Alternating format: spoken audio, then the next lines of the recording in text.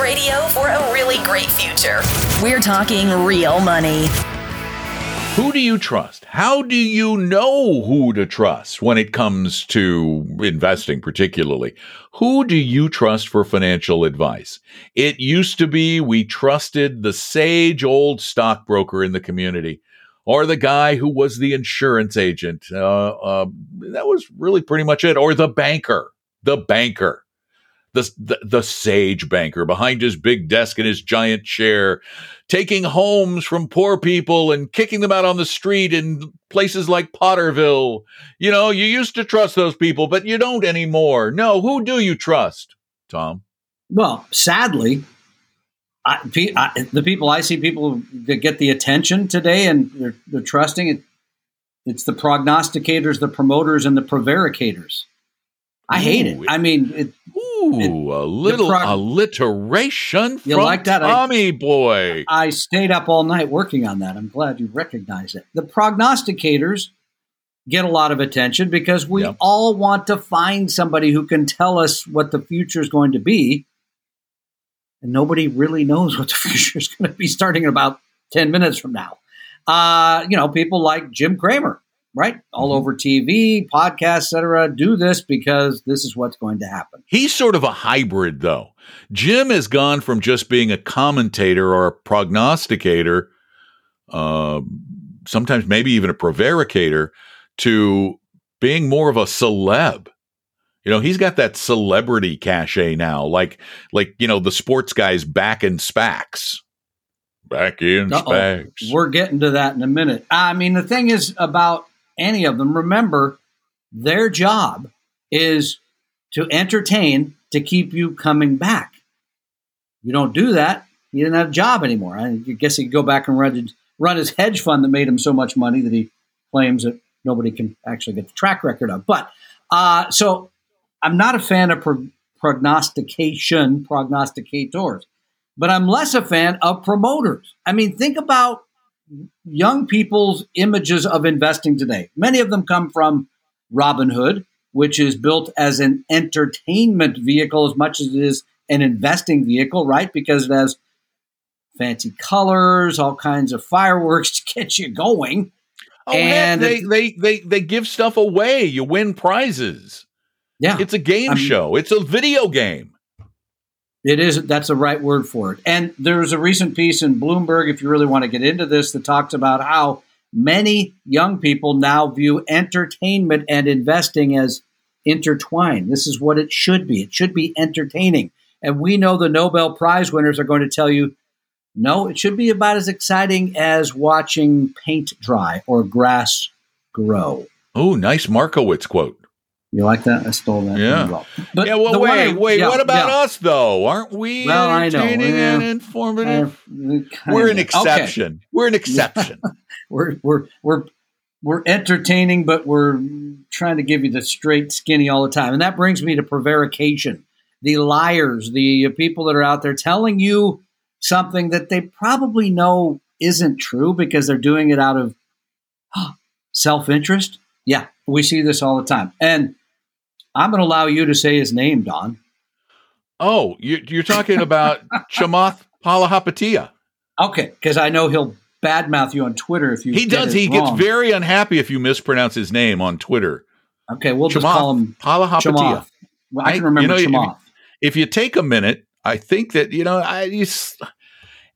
okay, folks from the subcontinent, names in Hindi for us crazy Westerners are very, very difficult. You have to take some time and bear with us because we want to pronounce them properly, but sometimes you have to keep telling us so we can get it. It doesn't roll off the tongue with our Western way of pronouncing things. So we apologize if we mispronounced it, but I'm pretty sure it's Chamath Palihapitiya. Who is this guy, by the way, Tom? Well, he's running around hyping, promoting. He is a promoter.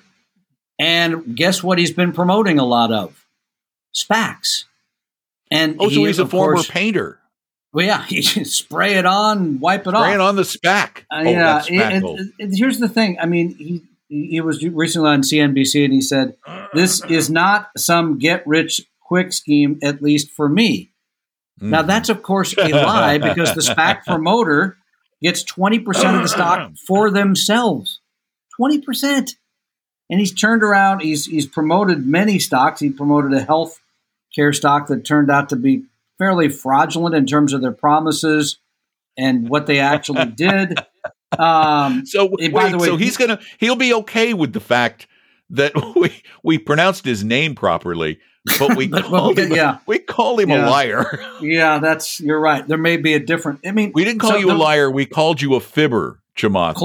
Clover Health Investments is one that he had been promoting. Said this is a great deal. It's going to work really well. And of course, if you bought the stock when he told you, it's down about 30% since then. And by the way, SPACs still amaze me. 600 of them have gone public this year to the tune of $186 billion with a B $billion. I mean, that is literally insane. That's just here's a check. Tom, go ahead and here's go crazy. The thing. We talk about how dangerous initial public offerings are.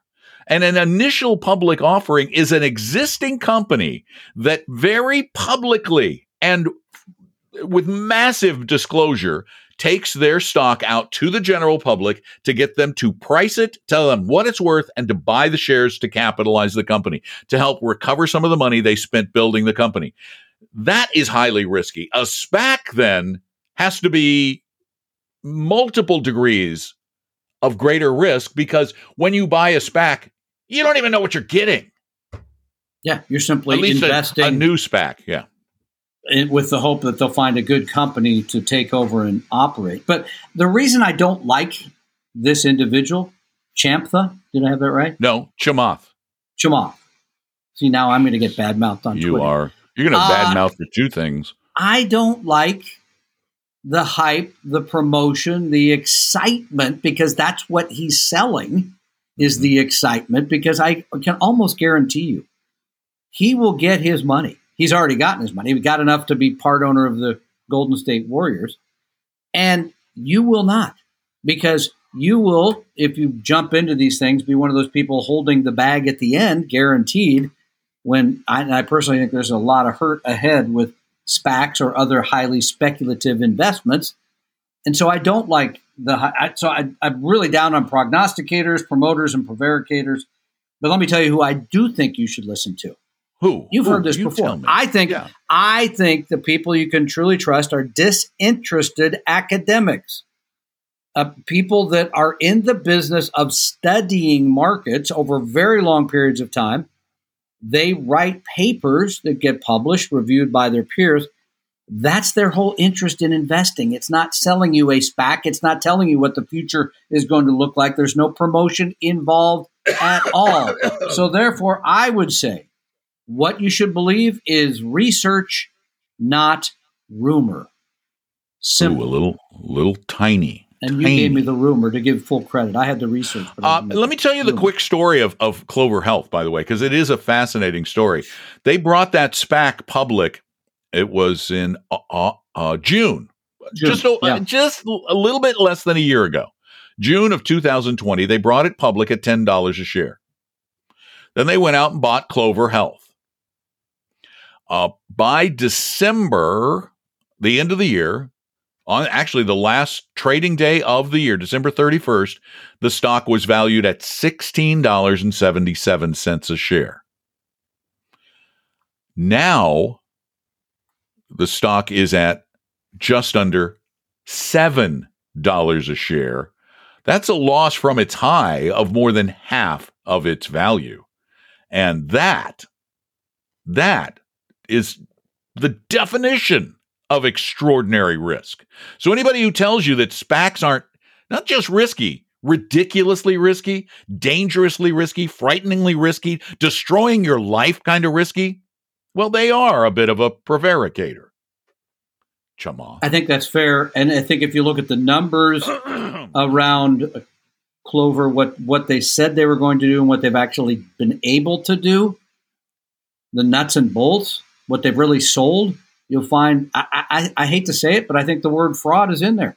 I think it's fraudulent. What they've said they would do and what they ended up doing are so far separated. they still have a market cap of almost $3 billion. People have been giving up their money a little too easily lately. That always worries me. Like 20% more for a house. We mentioned that yesterday. Let's see. We got questions. I'm with you. You have questions. We have answers. You may not like our answers, but we're going to give them anyway because that's what we do. We don't prognosticate. We try to avoid prevarication if at all possible. And we want you to get the truth. And let's see. We've got one here about fees, Tom. Yes. Fees. If I manage my own portfolio, I'm subject to the fees charged by each of the funds, ETFs in my account. If I hire a fiduciary 1% AUM fee-only advisor, am I subject to their 1% fee plus the fund fees or just the 1% fee? Listen to your podcasts all the time. Thanks for providing education and entertainment. The answer is it is 1 plus the cost of the securities that advisor puts you in. Now, right. That said, the fees for funds, exchange-traded funds, mutual funds have come down, continue to come down. Gosh. And I think we have an exchange-traded fund portfolio where the expense ratio is like 0.11 or something. It's 0.1. It's very, very, very inexpensive. So it's worth paying attention to. I mean, the thing about hiring an advisor is it shouldn't just be about, will I make more money? Because if for the most part you will, I can almost guarantee that because you're probably not properly invested. But it should be more about doing all the work, building portfolios, rebalancing portfolios, tax loss harvesting, keeping you on the rails when the rails appear to be shaking loose, which we know is a big deal because we've seen it many, many times. And having a relationship with someone that you, and I'll use the T word, can trust when you can't always deal with this on your own as we get older. I have an advisor, and I trust that person that they will take care of me, and then when I'm gone, my family. Well, and an interesting, if you have an iron will, a strong stomach, a good plan, and you're willing to do the work, you can manage your own portfolio and save that money. Sure. We see people do it all the time. We also see a lot of people who think they can and then fail a lot. And the most interesting fact of all is for those people, Vanguard has done multiple times a very detailed study, very detailed. And don't take my word for it, go look it up. We have a copy of it at talkingrealmoney.com, but you can go look it up at Vanguard's site. It's called the Advisor Alpha Study. And in that, they found that having a fiduciary advisor can increase your return by about 3% per year just by getting you to do what needs to be done. This is not about having any special insight into the future. Not at all about that. It's merely because a good fiduciary non-sales advisor is going to show you the path and keep you on the path. So that's a reason for them. Planning, portfolio, and then pathway. I agree. I think that makes sense. Wow. More alliteration, John. I know I'm on it today, What's man. up with you today? I have a comment. I'm just going to read this comment real quickly. This is from a comment to Tuesday's podcast. Is this Tuesday or whatever Tuesday? The Tuesday, what day is it today? Today's the 18th? 20th? No, today's the 21st. It was on Tuesday the 18th. Yes, Tuesday the 18th. We had a caller at the end of the podcast. Oh, no, not that caller. I know who this is. Allie? Yeah. Mm-hmm. And you talked over her not once, but twice. Yeah, I did. And she's still mad. The comment is, geez, gracious way to handle Allie. Shouldn't everyone else be responsible for me so I won't be denied my rightful benefits? Oh, ugh. Okay, so here's the setup on that. You can go back and listen to it if you didn't. But a woman called and asked, she made a statement. She said, I just want to say to everyone who is going to work somewhere, if you sign up for the retirement plan, make sure you're signed up, because I've done that several times, and then I've left the companies and found out that I didn't make a contribution to the 401k plan. And then she asked us, well, can I go back to the company and get the money? No, you can't actually do that if you didn't sign up. Because you never gave them the money. And part two is you have this thing called a pay stub. And I didn't say this on the air because I don't like to be abrupt with people. She addressed that. What? How did she address that? But all that stuff's online. I don't actually get a pay stub anymore. It's all online. I think at the end of the year, they give you a thing called the W-2 as Statement. well. It kind of looks at anyway, yeah, that would have a deduction. The point of the matter was, so there is some aspect of personal responsibility here that comes into play. So I thought kind to her. You cut her off twice because, folks, it's a radio show. We're not going to let you go on for 15 minutes about whatever, and we're running out of time. She was rambling, and that's our responsibility to you, the listener, is to keep it interesting, keep it moving along. And twice she said, hey, I got to be allowed to finish my statement. I thought, well, you can go have your own show and finish your statement. This is our show. Sorry about that, but okay. I got one last question for you. Oh, yeah, go ahead. This one is so short. One's so short. The answer is no. How do I know when it's no? It's actually a how question, which requires more than one word. Okay. How do I know when it's time to change financial advisors? True question from Mark. Wow. First of all, we'll go back. I mean, I would, if you don't have a 100% fee only fiduciary advisor. But how do I know that? How do I know if I do or don't? My advisor says he's a fiduciary. Well, that's something you can look up online to see. No, it's hard to look up. It's easy for Don to look up. You can read their ADV, which they're required to give you. Do you think anybody reads an ADV Part 2? You answer the question then, bro. No, it's hard. The answer is it is really, really hard to do. Because to know if they're 100%. Yeah. You got it. There is so much prevarication. Yeah, thank you. That goes on in the financial services industry. Well, that's true. There are advisors that I know of here in the Orlando area, out in the Seattle area. I could give you their names who claim on the radio and on television to be fiduciary advisors. And I know that both of these firms sell equity indexed annuities. I know they do it. And yet they claim with a straight face that they are fiduciaries. They're not. So here's the key. Tom's right. You got to know. Go to talkingrealmoney.com/help. We have a lot of advisors listed there, and you can determine whether they are or not. We tell you whether they are or not. If they're not there, get our advisor interview form and make your advisor fill it out. And if they refuse, the odds are good, not certain, but the odds are really good that you're not dealing with a 100% fiduciary advisor. And I guess the other part of that would be if they sold you any product, commissionable mutual fund, a equity index annuity, you mentioned anything with a commission attached to it, they are not a 100% fee only fiduciary. I would not pay anybody more than 1% a year. I would not use an advisor that uses mutual funds that charge, more than 0.5%. It should be far less than that are passive or index in style. Because they're simply buying active management that we know over time underproduces. And then, the final piece is you've got to find somebody that not only you trust, but will have a relationship with you that you can believe in for the long haul. You got to have it's got to be like your doctor in many ways. Somebody that you know that you believe what they're saying and you know they're going to give you the straight story. Most stockbrokers will not give you the straight story because their job is just to keep your business. If they put you in a crummy fund and you call them up and say, let's get out of that fund, they'll say, oh, you're right. That's a stinker. We'll move you over to this one. That's what you want to hear. And there are a couple of questions you can ask very easily that will help lead you in this direction. One of them is, do you receive commissions on any product you sell? The other is, how much?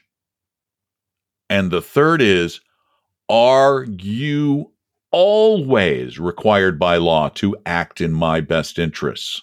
And then finally, will you sign a document to that effect? I'd forgotten all about the document. We haven't used that much, so that's a great idea. A shares, B shares, and C shares, by the way. If there is a C, a B, or an A designation at the end of your mutual fund's name, go look it up on your statement.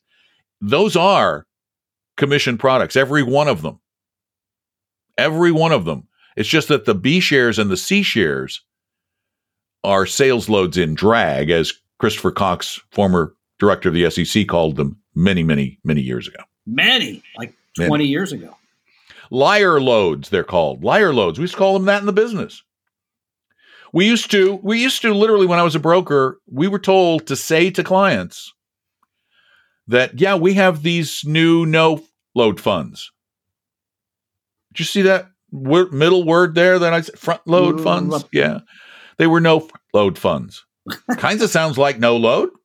Kind of. Just don't put it in writing, we were told. Thanks for being a part of the show. If you have questions, call them in at 855-935-TALK or send them in to talkingrealmoney.com or speak them in at talkingrealmoney.com. We are so glad you're listening. Oh, look, a cough snuck in before the end of the podcast. Dang it. Lingering. We're glad you listen. We're glad you watch. We appreciate you being there. Tell a friend or two or 1,000.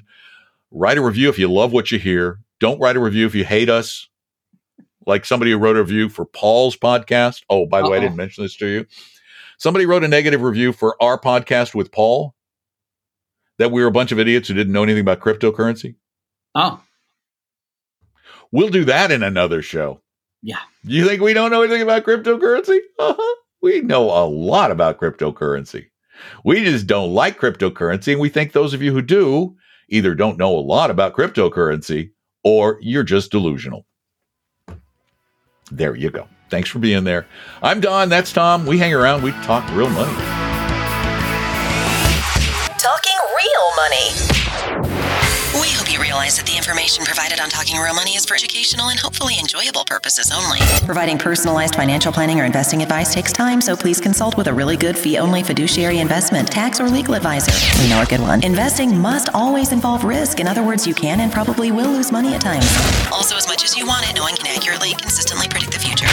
So past performance doesn't tell you a darn thing about what the future will bring. Unlike many other programs that say something similar, Talking Real Money is not trying to get you to buy or sell any financial products or securities. Instead, the program is provided as a public service by Vestry, a fee-only registered investment advisor. Thanks for listening, and please visit talkingrealmoney.com for more information and disclosures. That's a wrap.